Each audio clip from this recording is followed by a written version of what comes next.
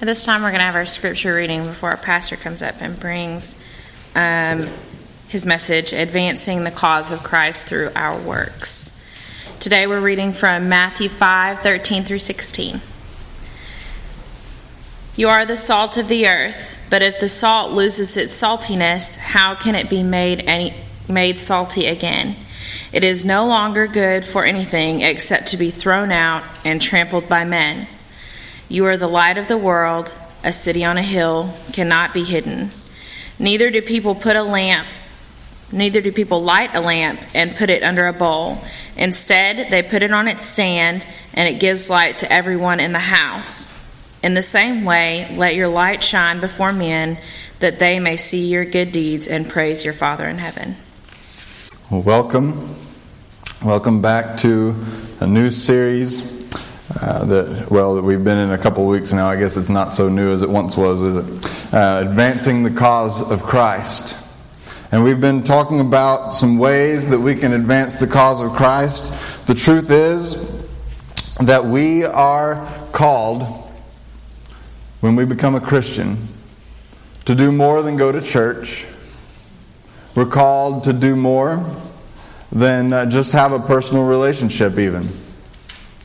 When we become a Christian, we're not just joining a religion. We're not just becoming better people. But we actually join the cause of Christ. We become a part of it automatically. Because when we put our faith in Jesus, we put our faith in the one whom the Father sent because He so loved the world that He didn't want anyone to die. And so He sent His Son to die in our place. And after Jesus had died and resurrected, He left His disciples with the mission to go and make disciples, baptizing them in the name of the Father and of the Son and of the Holy Spirit, and teaching them to obey everything He had taught us. And so when we join the capital C church, the body of Christ, the family of God, we gain a family, brothers and sisters in Christ, who are not just sitting around to have a big potluck until He returns, right? We're here to advance the cause of Christ. We have a mission that He has given to us, and when we become a Christian, we get to be a part of that mission. We get to be. It's not a burdensome mission. Oh, it's hard at times. But it's a privilege to take part in continuing and pushing forward that which our Savior Christ Jesus began when He walked on this planet and still continues through us as His hands and feet today. And so we look around our world, and in some places in the world we hear reports of the kingdom advancing in mighty ways and the gospel being promoted powerfully and people joining the cause left and right. And then we look at our own situation, and perhaps we feel a little differently and we feel like maybe it's not advancing as it should. And maybe we need to be stirred again, not only to be passionate and motivated about doing something about it, but to rethink how we've been doing something about it. See, for many of us, if you're like me at all, there's a sense in which you feel kind of uncomfortable whenever this topic comes up. Kind of uncomfortable with the whole idea of outreach and evangelism. Because if you're like me at all, your top 5 things to do in life does not include going up to somebody, a family member, a coworker, even a stranger, and saying, "Hey, let me tell you about Jesus." It's uncomfortable, isn't it? Sometimes. A lot of the time, maybe most of the time. You certainly aren't interested in walking around your neighborhood and knocking on doors and saying, "Can I come in and talk to you about Jesus?" And so you don't do it. And then you beat yourself up about not doing it. Why don't I talk to my coworkers more? Why don't I speak up for Jesus more? And then you hear sermons and preachers that come and they say, you've got to speak up for Jesus. He said if you don't speak up for Him, He won't speak up for you.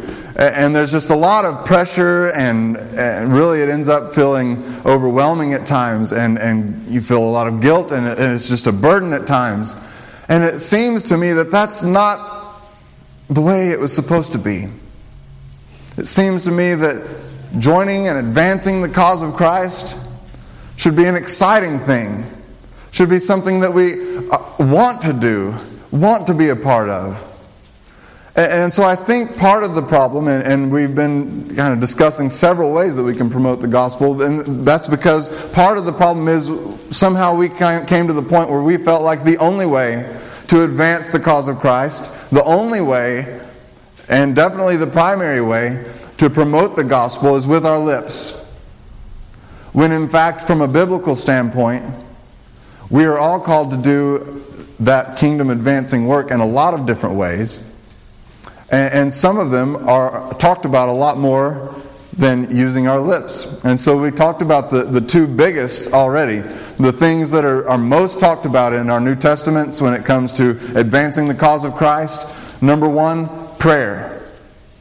We talked about that it is the number one way to advance the cause of Christ. Period. The most powerful way, the most talked about way in the New Testament, Jesus told us specifically to ask, to beg God to send workers out into the field. That's one way we pray. The next week we talked about the way that's perhaps the second most talked about way of advancing the cause of Christ in our world, and that is financially. That's with our money. And we do that when we support missionaries. We do that when we support missional partners of different kinds. We put our money and invest it into the cause of Christ. And that's an important way. We talked about how that even makes you partners in the cause of Christ with someone in the mission field. You may not be called to go in the way that they were called to go, but when we partner with them financially, Scripture talks about that as like a business partnership, like an equal partner. And that means you have an equal share in the responsibility and an equal share in the credit that comes from that kingdom advancing work. And so those are huge ways. Now we're going to talk about some other ways that Scripture, Jesus, and His apostles teach us that we can advance the cause of Christ. And by the end of this series, we will come back to advancing the cause of Christ with our words. But I think even that message is going to come as hopefully a relief to you of, yes, that's something that I can do, and yes, that's something that I would want to do. And so I'm looking forward to sharing that with you as well. But let's dive in here and talk about advancing the cause of Christ through our works. Our good works, to be specific. And that's actually a way to advance the cause of Christ. But that's not why we do it. And now, some people think that's why we do it. Some people in the church think that's why we do it, and definitely some people outside the church think that's why we do it. In fact, if you go back 1700 years, you find an emperor in Rome by the name of Julian. And we've talked about him before. But this guy was kind of the last really anti-Christian emperor in Rome. And he made a desperate push to get the original, traditional, his ancestors' Roman pagan worship back into style, back into being what it once was. He called Christians atheists because they did not believe in the Roman pantheon of gods.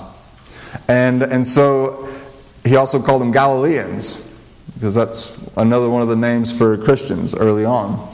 But he wrote, we have letters from him writing to, I don't know what they called the priests that were above the priests, in the Roman pagan worship system.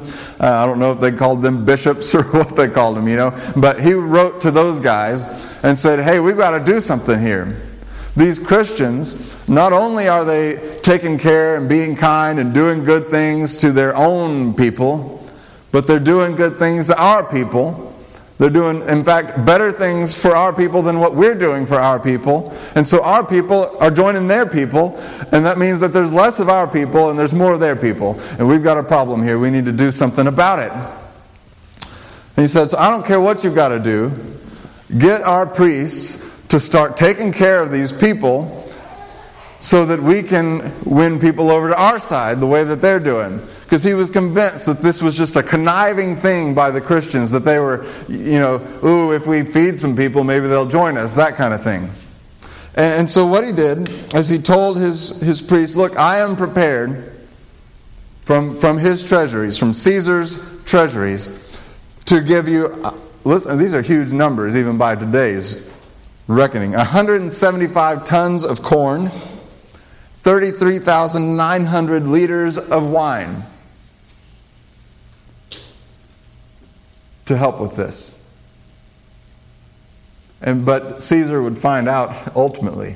He could throw all the money in the world at it, and he could throw all of the pressure and guilt and everything at his priests, and it just wasn't going to happen. Because if you're just trying to do it, if you're trying to pressure people into doing it, if you're just looking at it as a strategy, people can see through that. But they can also see when you're doing it out of love and out of a pure heart.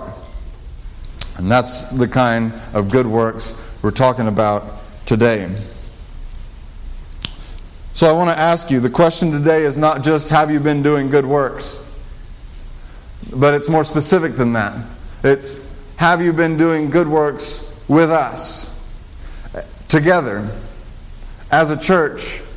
Are you participating?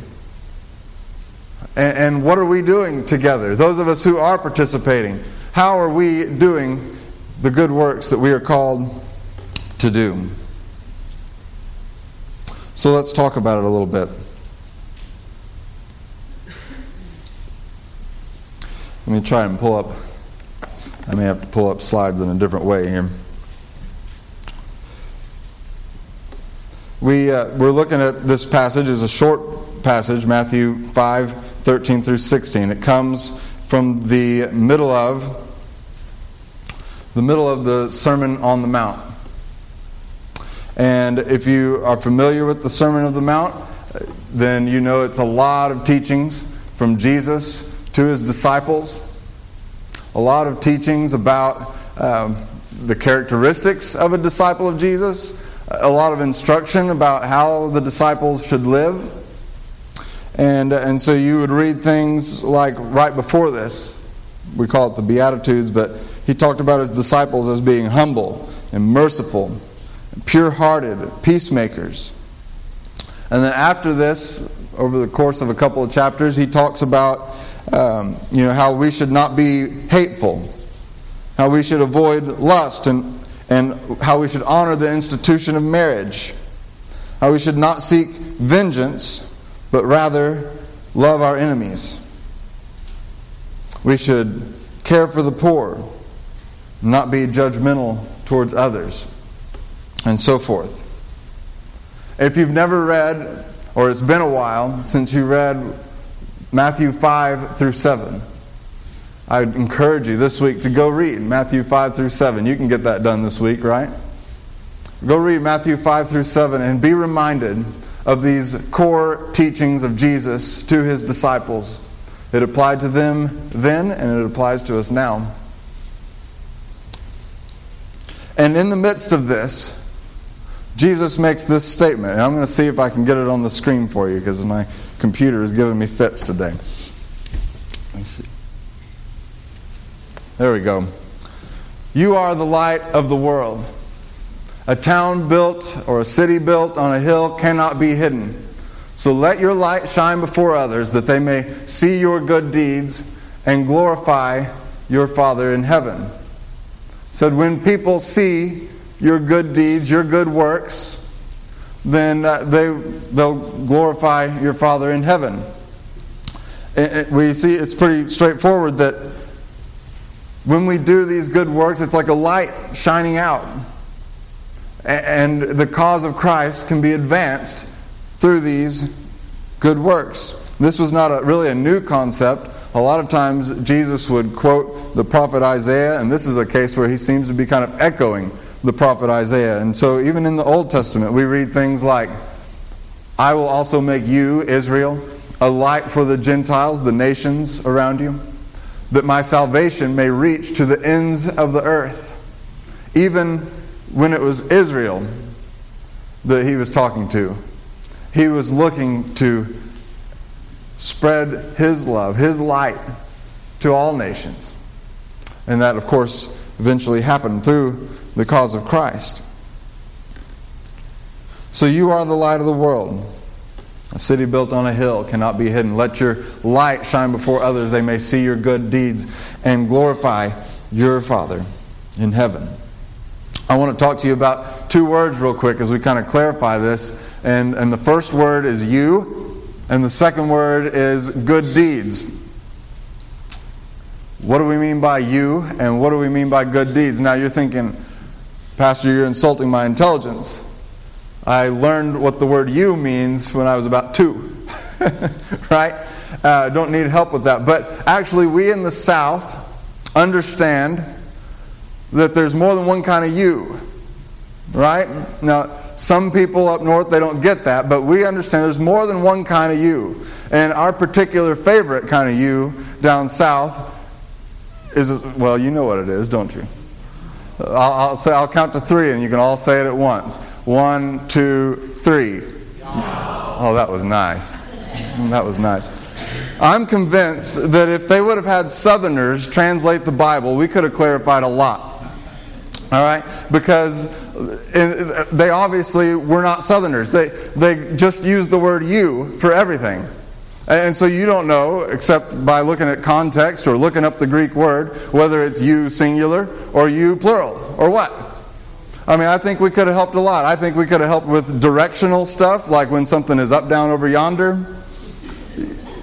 We could have clarified that for them. When you're fixing to do something or you reckon, I mean, we could have added, it would have, anyway, they didn't consult us. But if they had, perhaps this passage of Scripture would have read something like this. I think that this is perhaps more literal from what I've read by scholars. It could have said, y'all are the light of the world, because that you was plural. A town built on a hill cannot be hidden. So let the light of all y'all shine before others, that they may see the good deeds of all of y'all and glorify y'all's Father in heaven. Right?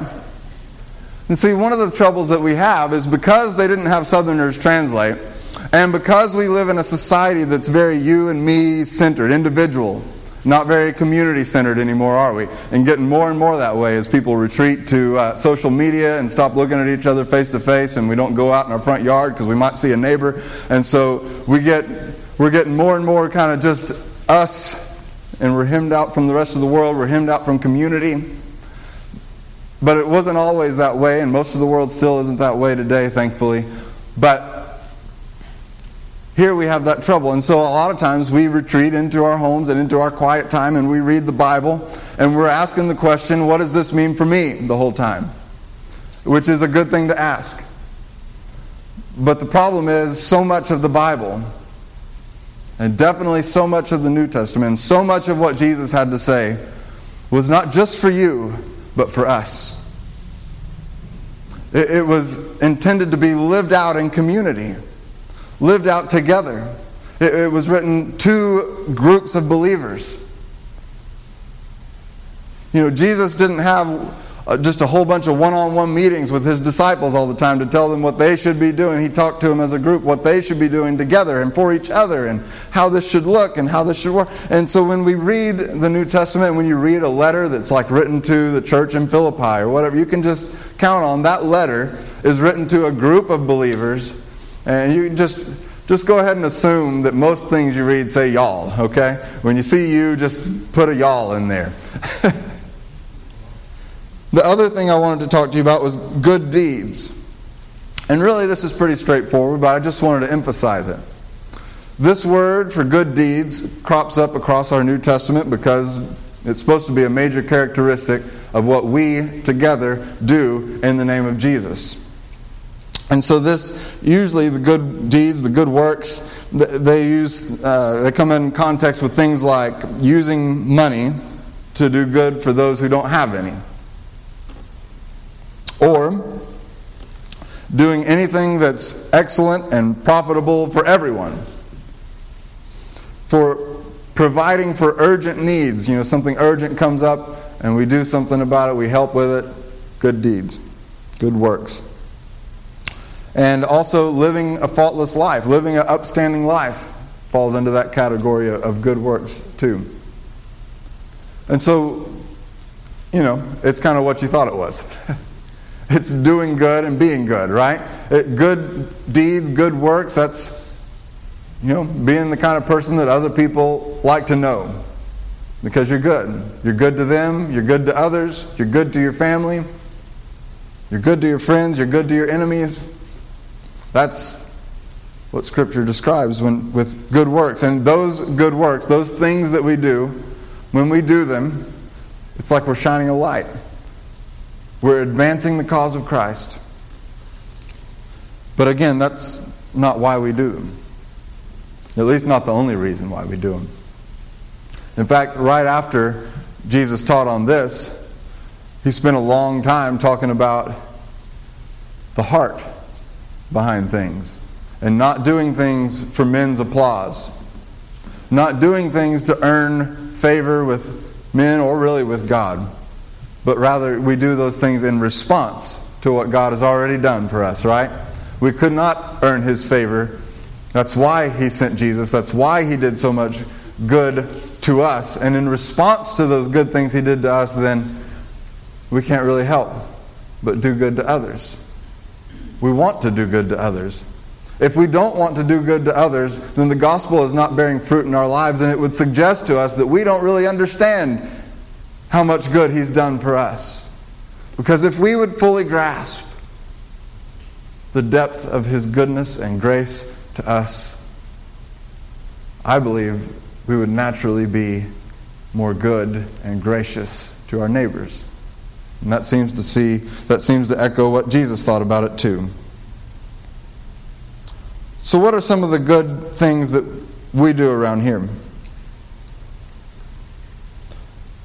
I would list our We Pray nights in this category. We gather to pray. We say because Jesus cares, we care. Because we care, we pray.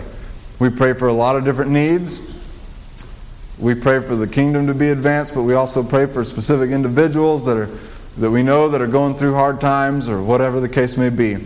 We pray for people.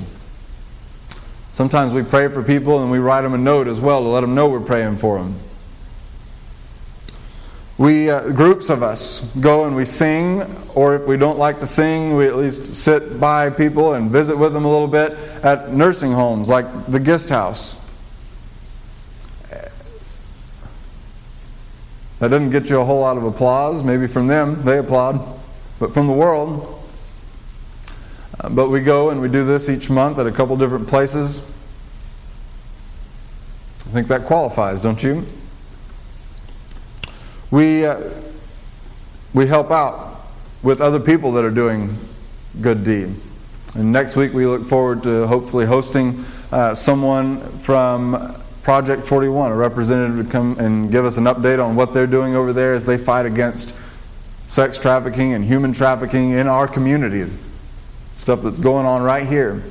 And they're in the thick of a battle it's an ugly battle at times, but thankfully someone's accepted the call to do it, and we love to support them in every way we can. We'll talk about that more in a little bit of how we can help out next week. We go and we serve meals, right, at Grace Place. Groups of us, we go together and we serve hot meals to people in need in our community. We support Mercy Multiplied, and we go and we visit and we host them and we cook them a meal, and we do things like that. We pack shoe boxes for people who may not receive Christmas gifts, and we send them around the world with a whole bunch of other Christians. And the capital C Church here in America blesses a whole bunch of millions of kids with gifts at Christmas and the gospel that goes with it. Other things, that we do around here, if someone's grieving in our church family or extended church family, someone we know, we try to bless them by maybe providing a meal in their time of grief. Sometimes we hear of a need, like one of our renters we've got a couple of rental properties, and sometimes they fall on hard times. We try to be a blessing to them. And you can probably think of some other things that you've been involved with personally as a part of our church, as we try to do good deeds and good works to others. But is that enough? In a sense, maybe it's never enough. Let's always be mindful and on the lookout for opportunities that we have to be a blessing to others. And the first thing that I want to mention to you as we talk about how do we work this into our daily lives is, are you participating with us, with someone? Are you doing something that's a blessing to others? I mean, showing up here together, we can bless one another in a worship service.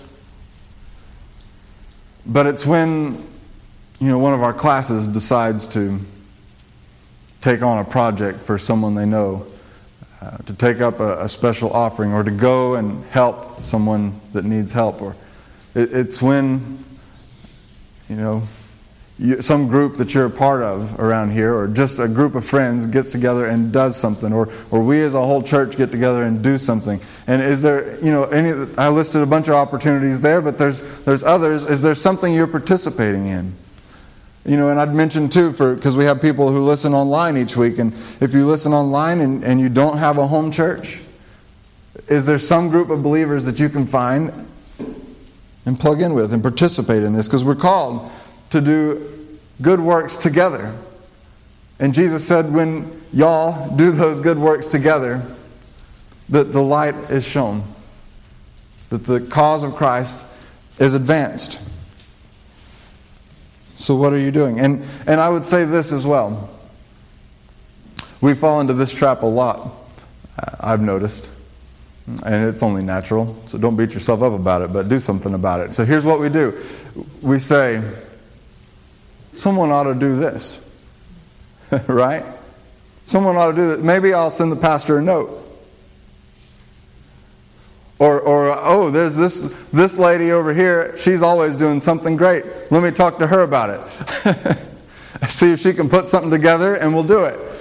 And you think of yourself as like the brain trust, right?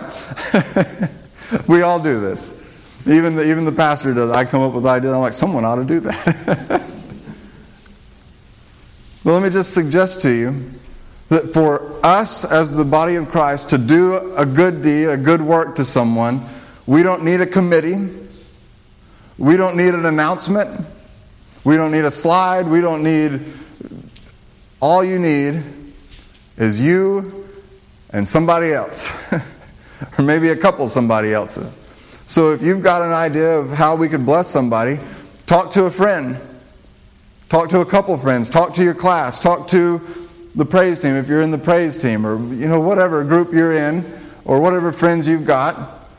Talk to a believer that's not even in our church, and get together with people and friends that are Christians from different backgrounds and different churches they may attend, and do something together. Wouldn't that be a sign of unity? We don't have to wait for something to get official to bless someone in the name of Jesus, do we? So I want to encourage you to be on the lookout for things we can do together. We don't all have to get out there and Lone Ranger everything. Let's work together. And when we do, the light will shine all the brighter. And the other thing I want to do is challenge you to check your motives. Check your motives. I once was part of a project. This was several years back. And I just kind of joined in and pitched in. I think they were packing backpacks for kids, like with food supplies for, I don't know if they just took it for a weekend or what exactly all was involved with it. But I remember distinctly that it was very important to the group that was doing this and to its leadership that our church name appear prominently in this so that they knew where it came from. And the vibe I got, anyway, maybe I got the wrong vibe, was that the success of this endeavor was kind of dependent on whether someone then showed up at our church because of the kindness we had shown. And I wasn't really comfortable with that, and I wasn't entirely sure why. But, working through this message, I feel like that's part of it is if we do things expecting something in return, if we do things from the motive of, man, I hope that they'll notice this and start coming to our church. Even a noble motive of, we're going to do this good deed for them, and, it'll be successful if they're saved then.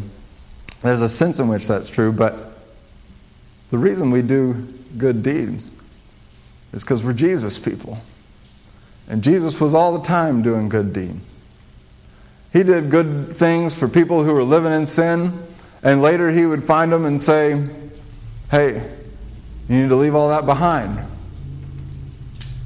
But it didn't stop him from doing a good deed before they cleaned up their life, did it? He was all the time doing good things for people of all kinds of backgrounds. And we too should be quick to do good deeds, not out of any other motive really, except that God's been so good to us. And we're Jesus people, and that's just what Jesus people do. We're just good folks. Here's the thing. When we do good works together from a pure heart, the cause of Christ will be advanced. I think that people way back there in the 3rd century, when Emperor Julian was doling out all of his corn and all of his wine and laying the pressure on his priests, and those priests went out and started giving away all that corn and all that wine, I think that people could see right through that. The only reason they're doing this, they don't actually care about me. They just want me to show up at their temple. And on the other hand, I think when they encountered Christians who were doing good deeds and inviting them into their meals that they were sharing with one another, saying, come take part with us. When they were taking care of Caesar's people better than Caesar was taking care of them, I think that they saw, these people aren't doing this because they just want me to show up at their church. They actually love me. And I want to know why. Why would a complete stranger of a totally different faith care about me? Why would they genuinely love me? I need to find out about this. So that's why we say that when we do good works together from a pure heart, the cause of Christ will be advanced. I received a story this week from one of our ministry partners at the Table. It's a church plant in Missouri that we've been supporting pretty much since the beginning. We were one of the first to support their ministry. And the church plant seems to be going well. And I got a story of something that happened there this week, and I thought, could the timing of this story be any more of a God thing? Because not only does it celebrate what we do through our faith promise giving, which we just had our faith promise weekend, and this is one of the ministries that we support out of your generosity to that endeavor, but it also ties into what we were saying last week about how when we give, we become partners. And the things that happen that are really cool for the kingdom and at the Table way off in Missouri, we're equal partners in that, according to Scripture. But most of all, it's just exactly what we're talking about today. If you wanted evidence of does this still work today, or was this just a thing that happened in Jesus' day, here's your evidence. John Simmons, church planter at the Table, wrote, when we were still meeting in our home in July last summer, now they're in a new building, Jacob Brown, one of our team members, invited a coworker to the table. Cody had recently been in a bad car accident where he broke his arm and was unable to work. During that time, the Table was able to help him with gas and grocery money until he could get back to work. Since July, Cody has come to the table almost every week. And here's the crazy thing. Cody lives an hour and a half away from our location. About a month ago, after a table gathering, Cody gave his life to Jesus. John writes, "This is what it's all about. So thankful for your partnership in this ministry."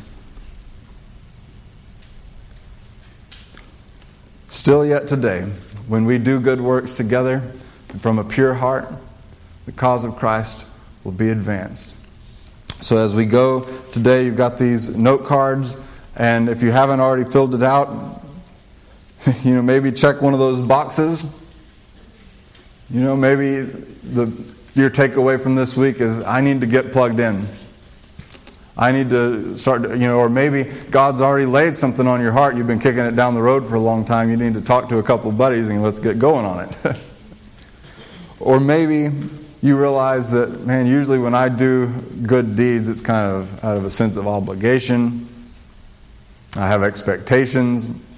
I'm not sure it's really from a pure heart. And you just need to talk to God a little bit about that. I don't know where you're at today. And maybe the Holy Spirit will talk to you about something that's totally different than that. And that's what gives me confidence to stand up and preach each week, because I know everybody comes from such a different situation, and there's no way I can possibly speak into everyone's situation, but we serve a God who can. Amen? And so I just pray and trust each week that wherever you're at and whatever you're dealing with, that the Holy Spirit will speak to your life through His Word and through the truth that we have here. And hopefully that was the case today. Why don't we stand together and pray. God, we thank you. We thank you for the cause of Christ, and we're so thankful and grateful to be a part of it. And we ask, God, that you would forgive us for the times where we've failed to do the good that we should have done in your name, or the times that we've done it, but just from kind of the wrong heart, the wrong motive. And so we ask, Lord, that your Holy Spirit would show us what it means to let our lights shine for you into a world that's full of a lot of darkness.